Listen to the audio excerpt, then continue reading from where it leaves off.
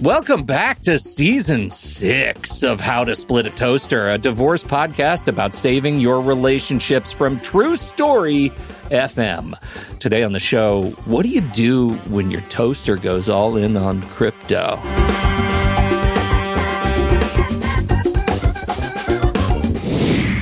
Welcome to the show, everybody. I'm Seth Nelson, and as always, I'm here with my good friend Pete Wright. If you're a regular listener, you know how much we love to talk about marital assets. Helping you to figure out how to split everything you've collected over the course of your marriage is a big part of what we do.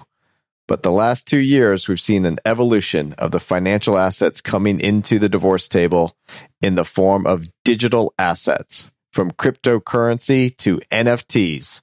Couples are looking to split their bits in the divorce process. Sandra Rodna is founder of the law offices of Sandra M. Rodna PC, but more importantly, the author of You're Getting Divorced. Now what? And she joins us today to share what she's learned in how digital assets are reframing the discussion of the financial separation.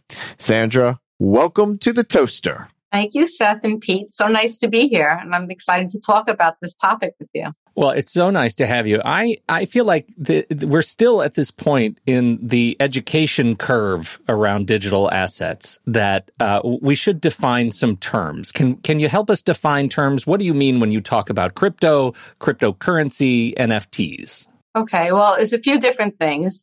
Crypto is a general term that's used to talk about cryptocurrency. And cryptocurrency is, instead of typical currency, which is our dollars and our cents, cryptocurrency is digital assets. So most people are familiar with Bitcoin. They've heard of Bitcoin, but really there's all types of coins that have been created. Some of them are called altcoins, but some of them are really becoming mainstream as well. So there's, in addition to Bitcoin, there's all types of ticker symbols for all different types of digital coins that people can purchase. And just like how you would have a stock market that would monitor how stocks are going up and down, there's people that monitor the value of Bitcoin, cryptocurrency, such as Bitcoin, going up and down also. So it's another type of asset.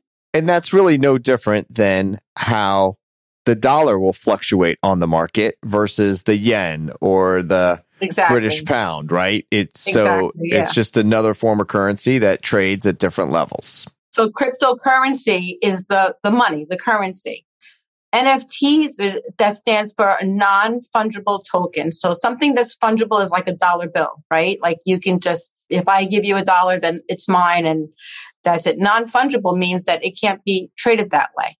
So it's more of a unique thing. So people have heard of funny things like the first tweet was a non-fungible token that was sold for a lot of money. And what it is that people can own that asset, even if it's a digital thing, and it has value because people are interested in it and want it. So that's an NFT is a non-fungible token. But then there's all other types of digital assets as well, which I think we're going to get into talking about today. Well, I hope so. Because I think it's important, not for the least of which that it causes complication potentially in the divorce process. And that's what I want to get to. Particularly because, and this is the only experience I have in hearing about this complication in the divorce process is I think my spouse is hiding our assets in Bitcoin. What am I going to do? How do I get to the other side of this? And so I am interested in your experience and in how you manage the process of figuring out where conflict exists in the divorce process around crypto. Well, financial infidelity is nothing new to divorce. People have been hiding money from their spouses in divorce since, I guess, the day divorce started. Hold on one second. Let me just check under my mattress here. Make sure I've got everything where it's supposed to be. Okay, I'm all good. Sorry for the interruption. Go ahead. I guess back in the day, people would hide financial assets in the Swiss accounts. You would always hear about it's in the Swiss account or it's an offshore account. But what happened with cryptocurrency when it first came out, when Bitcoin first came out, crypto means hidden, right? Like cryptic, hidden. So people who invested in it said, well, this is a great way to hide money from other people, including their spouses. But actually, we all know, if you're familiar with cryptocurrency, that there's something called a blockchain. And once you have the information, which looks like gobbledygook if you don't know what it is, but it's like an account number. You have a public key and a private key, but the public key is what's on the blockchain, and it shows like what that account is. So if you had a transaction with somebody using cryptocurrency, it would be on the blockchain. And if you knew what that information was, then you'd be able to find every transaction that was done. Let's talk through that a little bit. Let's put some meat on this bone. So Pete has his very first iPod he ever had. He says, you know what? I'm ready to sell this. It's been near and dear to my heart. Seth, I'm going to sell it to you, but only if you pay me in Bitcoin. We'll just use that. So I happen to have some Bitcoin. And so I transfer my Bitcoin to Pete. Right? That's how the transaction takes place. Am I there so far? Yep. Okay. And that will then be on a blockchain, which I always think is just like a ledger. Right. Right. It's exactly what it is. Okay. And then somebody else, if they had the right kind of code to look at that blockchain, they could go in and they could say, oh, it wouldn't necessarily be my name, but for this sake, Seth transferred 100 Bitcoin to Pete. Pete got the Bitcoin, and then it's up to Pete to make sure he FedExes me out the very first iPod he ever had. Is that how it works? Seth, that's a perfect explanation. In very simple terms for people to understand, that's exactly what it is. If you don't have that public key, which is that account number, that's really just alphanumeric, a number of letters and numbers together, you wouldn't be able to track that transaction. But if you did have it, you would be able to track it. So getting back to your question about what do you do in a divorce in order to find that, if the spouse has a suspicion that there was some type of digital assets, then we would look for it. So we joked around right before the show about mining. So Bitcoin is something that people can mine. They have to have special equipment, computer equipment, in order to do that. And usually those people will know that their spouse had a mining account because you really can't hide the equipment. You would know about it. So let's talk about mining for a minute. So if Pete and I do this financial transaction, but I'm at the bank and I write a check and I send it to Pete, and Pete goes to his bank and he cashes the check, and then his bank notifies my bank, and the money transfers from my bank to his bank, and the banks take care of that transaction to show the difference. Correct. Isn't that what miners do? They're the ones with the computer equipment that are showing the transaction. Is that what they do? Well, what they're doing is they're helping Bitcoin to show what all the different transactions are, and then they earn Bitcoin by doing it. So that's the incentive for people to have mining accounts, is to earn the money. But yes, that is basically what they're doing, is they're tracking the transactions on the blockchain, and they're helping the blockchain to document those transactions. And by doing that, they're earning Bitcoin. Right. And they don't have to be FDIC insured. They're not a bank. I could get a bunch of computer equipment and I can learn how to mine, and I can say I'm a miner, and I'm actually competing against all the other miners to be there first to get that transaction. Isn't that right? That's exactly right. In case the law gig doesn't work out, Pete. Yeah, I know. I'm telling you. You got the number lined up. And I would add, it is the blockchain is really important in this conversation because, as you said, it is like a public bank statement with anonymized names on it. You can go look at it. And I am on the Blockchain Explorer right now, and the first transaction that I see is 2.848 Bitcoin that is being exchanged between two public keys that I can see, completely visible to me. And Seth, do you happen to know what the value of 2.8 Bitcoin is today? No, but I do have a good Bitcoin trading story that I'll tell later in the show. A little teaser there for you. Well, this exchange was for $84,144 for 2.8 Bitcoin. So one Bitcoin, which is what I would have charged you for that original iPod, because I think you might have given it to me at this point, is very, very high. The market is in flux, but all of these transactions are public. Back to this divorce conversation, if you know the public key of somebody, you can find every transaction that they have made on the public blockchain. So usually in my practice, what I do is if we have high earners that have low assets, so they're very high earners, they look like they don't have a lot of assets for some reason suddenly, maybe they did before, but it's not making sense. It's not adding up. The question I'll usually ask is, does your spouse have digital assets? And sometimes they don't know, and sometimes they do know. You first need to have the suspicion. It needs to be a significant amount of money in order to start engaging forensic accountants and forensic computer analysts to look for it. But if there's a suspicion, a legitimate suspicion, and you think it could be a significant amount, as far as the discovery that an attorney would do is one of the things you would get is the hard drive of the computer.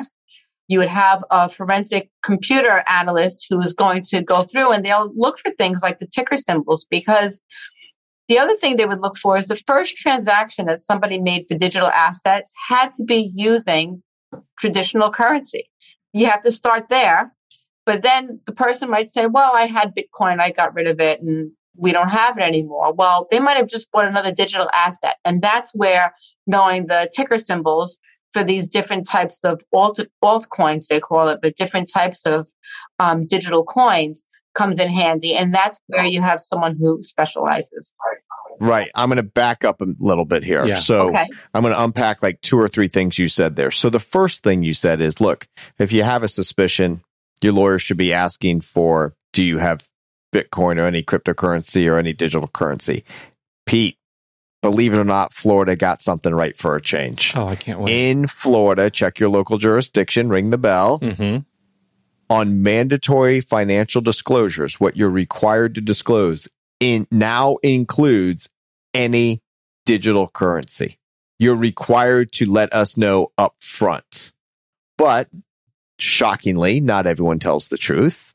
So to Sandra's point, what happens is I go through the bank statements, and somewhere in those bank statements, there's going to be the first transaction where you actually buy your cryptocurrency. And where would that happen? Like on a bank statement, what might you look for there? Well, it would just say the transaction. It would say what you purchased. It's not an easy answer because there's all different places that you can buy that first transaction from. But if it says something like Coinbase or, Robinhood, or there's all these different places to get you into. And so if you're like new to all this, which a lot of people are, I want you to think of this as, well, if someone's going to buy a stock, they could have opened up a TD Ameritrade account. They could have opened up an account with a different brokerage firm. So think of these web-based websites like Robinhood and other type. Coinbase is the big one. Coinbase is a big one. Think of those as like the TD Ameritrades or like that. You got to get your money to them, and then from there you get to the stock market. You can't just go to the stock market directly. There's a step in between. So that's what you're looking for. And sometimes you can do it on a credit card statement. So you got to look at your credit card statements too. But once it's in, you can trade all the crypto you want from one crypto to another to all this different stuff. But if you want the cash, it's got to come back out. Now, some businesses are starting to take crypto as forms of payment. So you can look at that, but that's where you get into these experts. So I'm always just trying to break it down. That's really great. And Seth and Pete, I'll tell you something really interesting. If people are saying, well, how would I know the different types of exchanges that you can buy crypto on? Just watch a basketball game or a baseball game and see who all the sponsors are. All of the sponsors, Smart. All digital currency now. It's really interesting. But, you really can educate yourself pretty easily just by watching who's sponsoring everything. And that's how you know how mainstream digital assets are becoming, because it's everywhere. Venmo, everywhere. Everywhere you can think of, it's there. Well, and that's a really good point. You just made a really good point. And this is one of the reasons I think it can be hard to dissect the different kinds of currencies, because Venmo is, a lot of people use that to exchange fiat currency, right? Yep. Like that is just another normal way to exchange regular like dollars, not altcoins. And so it can be confusing to see or to have to parse where the money is in your relationship. Right. Right. So that's why it's not an easy answer. However, If there is a significant amount, and again, we're talking about high earners. We're not talking about someone who bought Dogecoin and, when it was in for a minute and they just had a little bit. We're talking about people who have significant assets, who maybe got Bitcoin early and really made some significant money. Then you're going to be investing the money in a forensic computer analysis, forensic accountant who specializes in digital assets, because they'll be looking for that and they'll know what to look for. So my job as an attorney isn't to find the assets. My job is to recognize that the asset exists, to find it out, and then to get the correct professionals to help us get that, because digital assets are marital assets too, and they would be divided during a divorce. I'm looking, I've been just sort of clicking around blockchain as you've been talking. I've been navigating the different things that we're talking about, and I get to the top NFTs. And NFTs, again, you started, in this case, they're digital works of art. I'm looking at the top NFTs are all Bored Ape Yacht Club, which are all digital. They're just images, like any other image you might create on your computer. If you're an artist, an animator, you create this image, but it becomes an NFT when you assign it that status and freeze it in the blockchain. That it becomes an NFT, and it is tradable like any other work of physical art, like a painting on the wall. And the top NFT today is priced at 170 Ethereum coins, or $297,000 for a piece of digital art. At what point does digital art, in this case, an NFT in the divorce case, become a point of contention? Have you run into that, where people are trying to figure out how to fight over an NFT? The NFT is fought over similarly to art. So you're not going to want to split the NFT. You're going to want to have that asset. So in New York, where I am, we're what's called an equitable distribution state, which means you only get the marital portion of anything. Music to my ears right there, Pete. I love it. Same in Florida. Instead of a community property state, which is more difficult. But usually what we do is we do something we call equalize and divide. So you figure out what the total value of the marital estate is. Then each person's getting 50% of that marital estate. So how that's divided up doesn't matter. So you're not necessarily going to split the NFT. They might get that in exchange for not getting something else. So it's the same thing as art. You would get that piece of art, or if you wanted to do the value of 50% of that, you could do that as well. But the value fluctuates with an NFT, just like it fluctuates with any other digital asset, brokerage account asset. The value goes up and down. So sometimes it's better to just say, I'll take that piece of art or that NFT, because I'll wait and see when the value goes up and sell it in an up market, instead of just getting 50% of the value while it's a down market, for example. Yep, exactly. You get the house, I get the Bored Ape Yacht Club image. Right. Right. You got it. Yeah. You got it. So this is where my amazing investment in crypto comes from. It was a few years back when crypto was really new, and I knew nothing about it. And me, Pete, being a law nerd, and I want to learn what's going on in these cases, I dived into crypto. I was studying it. I was reading it. I was getting any article I could find on it. And just like most people, you learn from doing. So I went on to Coinbase. I put in $50 and I bought some Bitcoin. When I say some Bitcoin, it wasn't even one full Bitcoin. It was a sliver of a Bitcoin. Of a sliver. And I totally forgot about it. That's how you do it. And it was like a couple years later, and it was like $350. Wow. Right? Which is 165% annualized return on my investment. Which I told my son about this, and immediately he said, "Why didn't you put in 50,000?" Nothing is ever good enough for you, boy. Well, this actually leads me into our listener question, and I if you would indulge me some reading, I would like to read and get the response from both of you. I read this post on Reddit of a renter looking for legal advice who says that when they moved out of their apartment, they received only $1,600 of the $3,000 they provided to their landlord as the initial security deposit. It's going to be hard for me to read the whole thing without chuckling. I apologize in advance. When they asked what happened to the rest of the money, the landlord explained that they'd put the money into a money market account that had lost value, and then admitted they'd actually invested it in Bitcoin. The landlord tried to claim that, quote, this is how a lot of landlords operate now, despite most likely falling afoul of guidelines on how landlords are supposed to hold deposits. Okay, this isn't a question about rent. But what do I have to worry about that my soon-to-be former spouse is rushing our divorce because she wants to pay out less cash based on the value the value of low Bitcoin? Thanks all. Does that make sense? Trying to game the market to get out of your divorce quick? I think people do that, and that's kind of what we were talking about with the NFT. What I advise my clients to do, and again, I'm always analogizing stocks when I'm talking about digital assets because of the fluctuation in the market, the stock market as well. But a lot of times you don't want to take the value in a low market. So if that spouse in the example that you're giving us would say, here's 50% of the value today, I wouldn't advise my client to do that. I would say take 50% of the coin, get 50% of the Bitcoin or whatever the digital asset is, and hold on to it till it's an up market instead of a down market. And I think that's where people make mistakes. If they don't understand it, if they think, well, there's nothing I can do, they're doing it during a down market. So my advice to the listener would be, take 50% of the asset, not 50% of the value of the asset, and then wait till it increases in value before you get rid of it.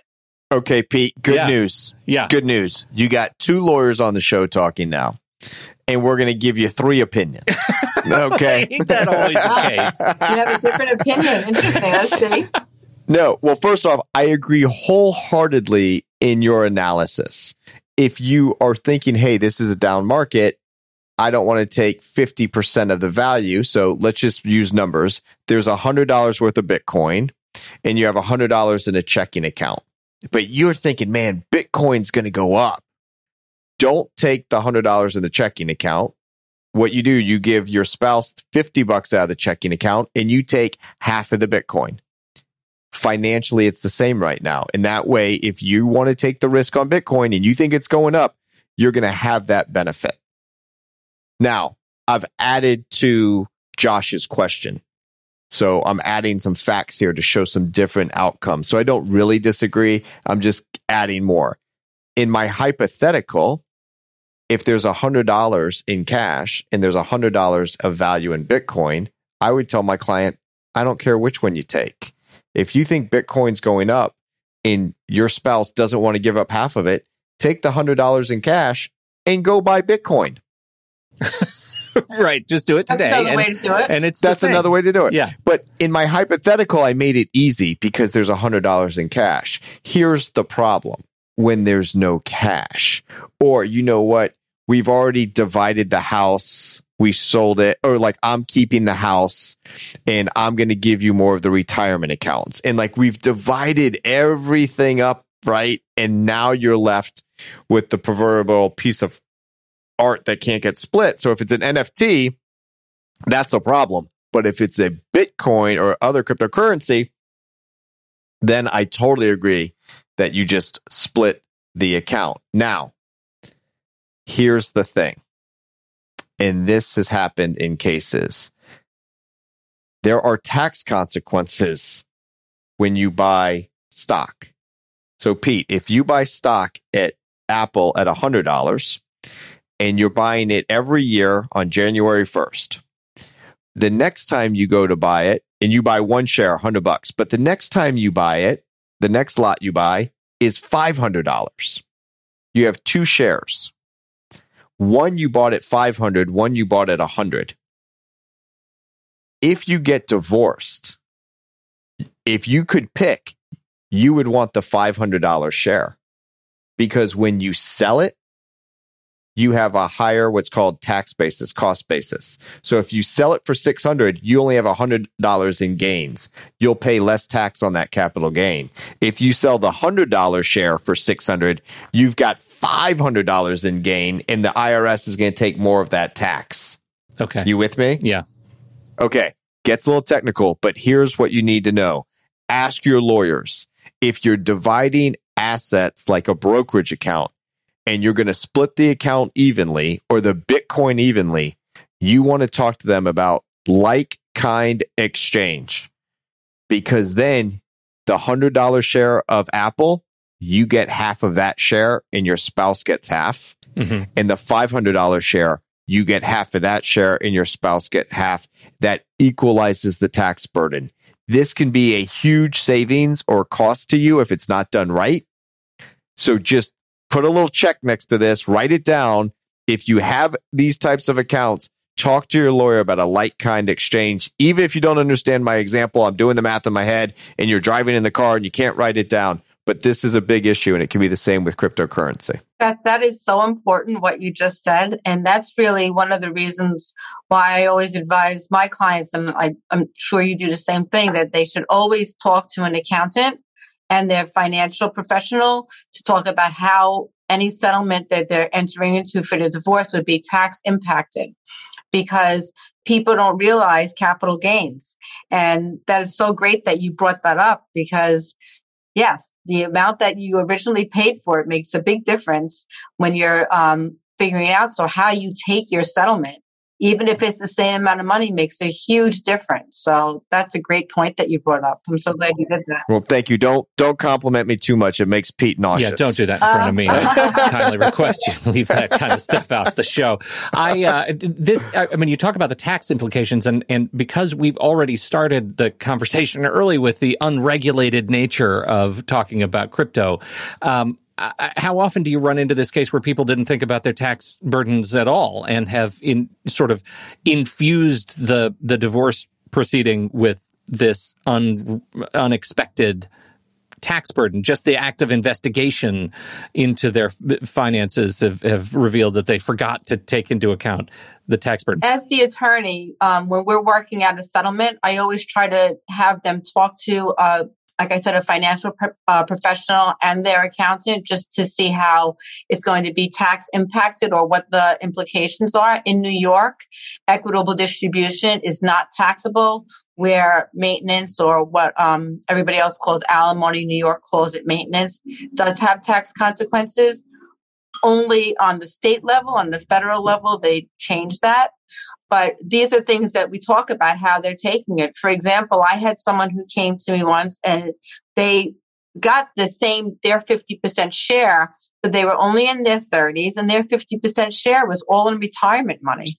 So she had no liquid assets, and she thought that she could just take that money, and she didn't realize that there was going to be a penalty and tax implications if she did that. So she had gone to a mediator that she found online, and they just prepared this. And so she really did get 50% of the marital estate, but in the worst way she could have gotten it, because she couldn't use that money for so long. So I think that's why it's important that Seth brought up that, you know, every settlement's not the same. Like, you really do have to look into the consequences of how you're taking that money, because it can make a huge difference, really a life-altering difference. Because if you thought you were going to be able to use that money, for example, to buy another house or buy some place to live, and you have no access to it without severe taxes and penalties, well, that's like you took a lot less money than what you actually got. Yeah.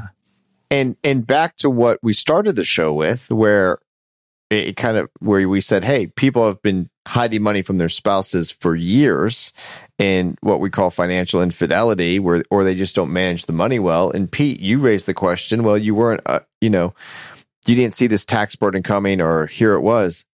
What you will be surprised at, Pete, more often than not, when you have people who don't manage their money well, one of the big things they fail to do is file their taxes. So you will be in the beginning of a case, and I'll say to my client, who might not be the one who's been managing the money, they're trusting it's all getting done. I'll say, okay, well, let's get your tax return. She's like, oh, I never see them. Or he'll say, I never see them. She handles them.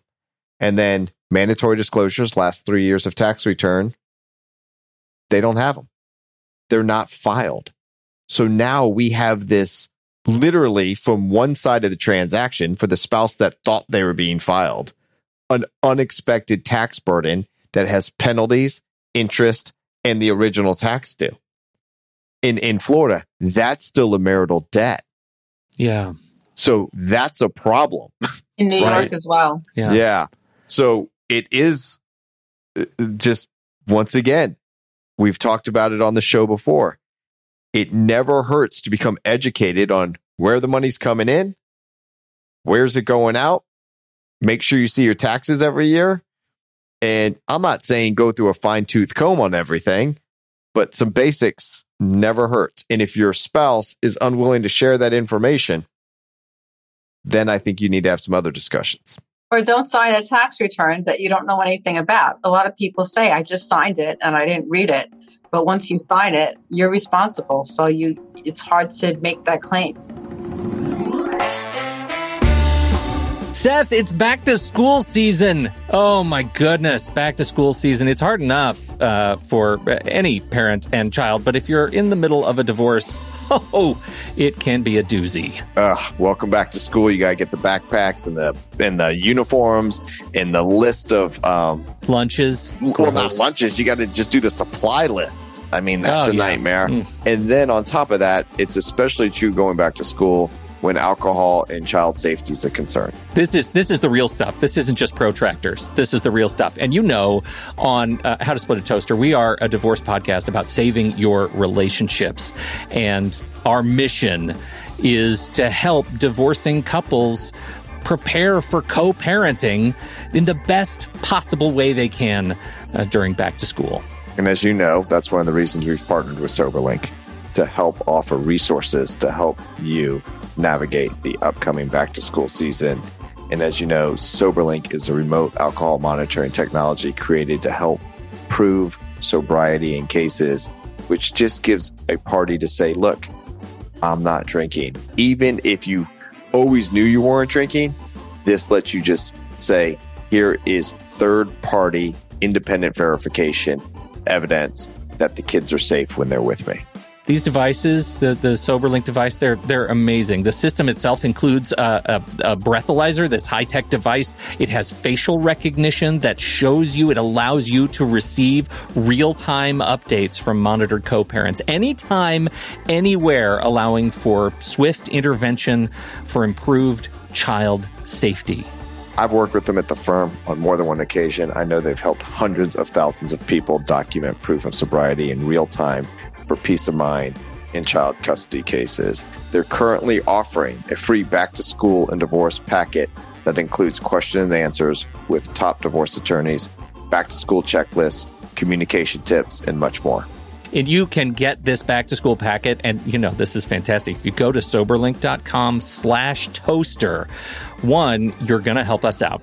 Not going to lie, that helps us out. Soberlink.com/toaster. But two, you get the gift of scrolling down and seeing a picture of Seth Nelson. He's right there on the page. That's how you know you've arrived at the right place. Visit soberlink.com/toaster. The gift of knowing you're helping the show, you're helping your own co-parenting relationship, and you're also getting a gift of Seth Nelson. Well, how can you do wrong with that? Maybe 2 out of 3 is not bad. Thanks, everybody, and thank you so much to SoberLink for sponsoring How to Split a Toaster.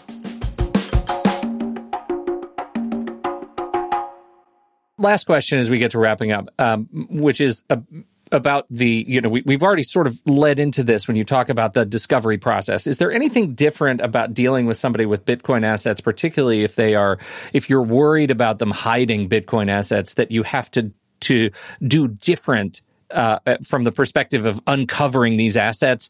I know that just because the market is so volatile and it is so private, what is the risk of your spouse, soon-to-be former spouse, trashing hard drives, doing something to further obscure the nature of the investigation? What I advise attorneys to do in this new world where there are digital assets that you really have to be paying attention to in order to protect your clients is that with the summons and complaint, when you file, your divorce action. Along with that, in New York, we have something called automatic orders, which says you can't dissipate marital assets, but you should also include in that, which is not on our automatic orders, preservation of digital assets and hard drives.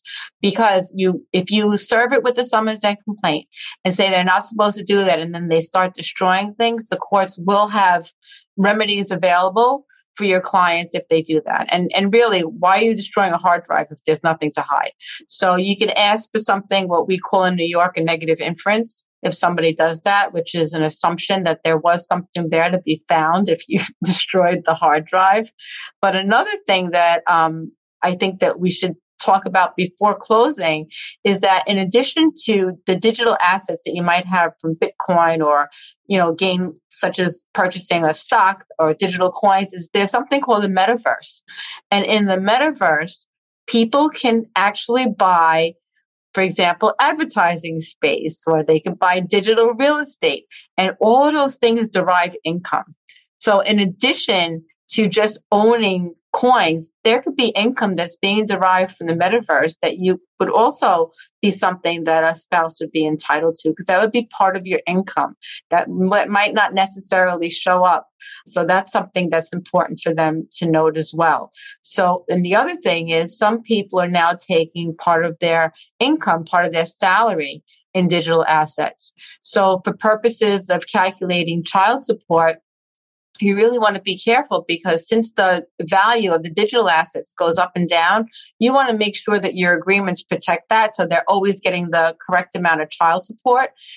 In other words, if your child support obligation is a certain amount and the person wants to pay it in partially digital assets, I wouldn't agree to that, because that money goes up and down. And if they're taking their income partially in digital assets, I would want to see whatever the employment contract was to make sure that what the guaranteed amount of income is, even if part of it's in digital assets. So we're getting a little bit technical, but there's a lot to look into to make sure that your client is protected.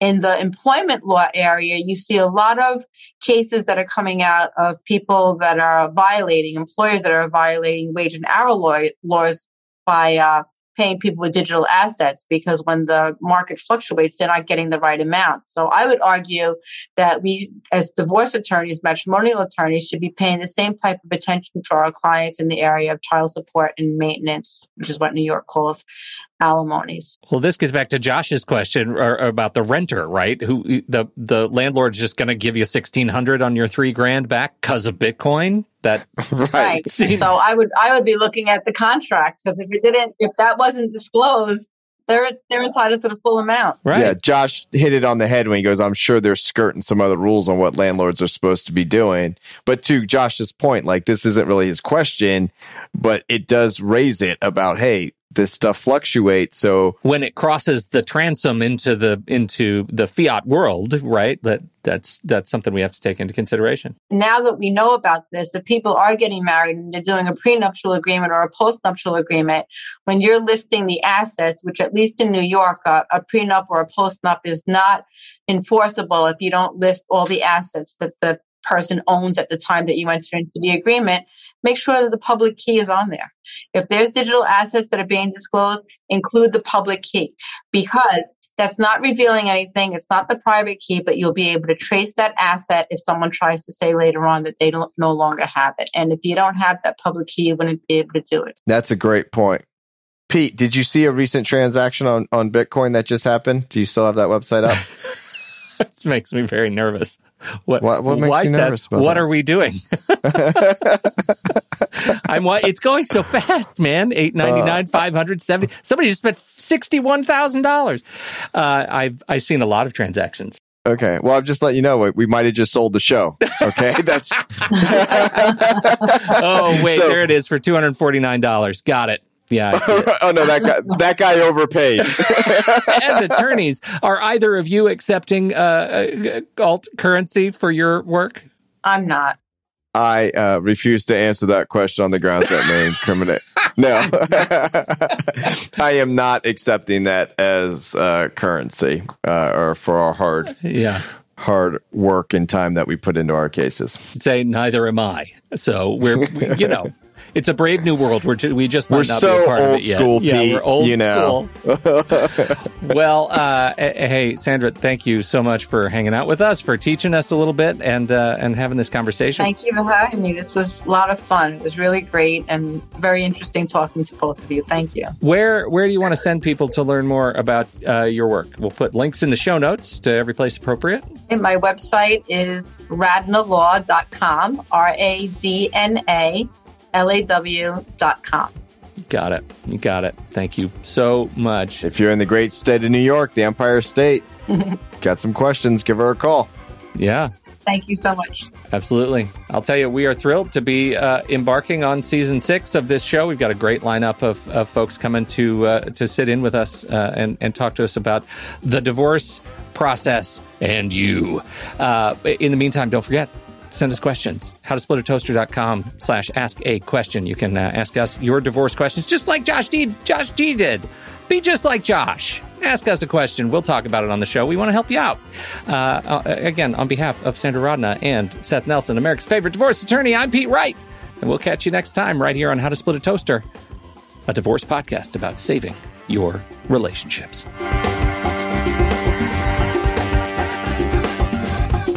Seth Nelson is an attorney with NLG Divorce and Family Law with offices in Tampa, Florida. While we may be discussing family law topics, How to Split a Toaster is not intended to, nor is it providing legal advice. Every situation is different. If you have specific questions regarding your situation, please seek your own legal counsel with an attorney licensed to practice law in your jurisdiction. Pete Wright is not an attorney or employee of NLG Divorce and Family Law. Seth Nelson is licensed to practice law in Florida.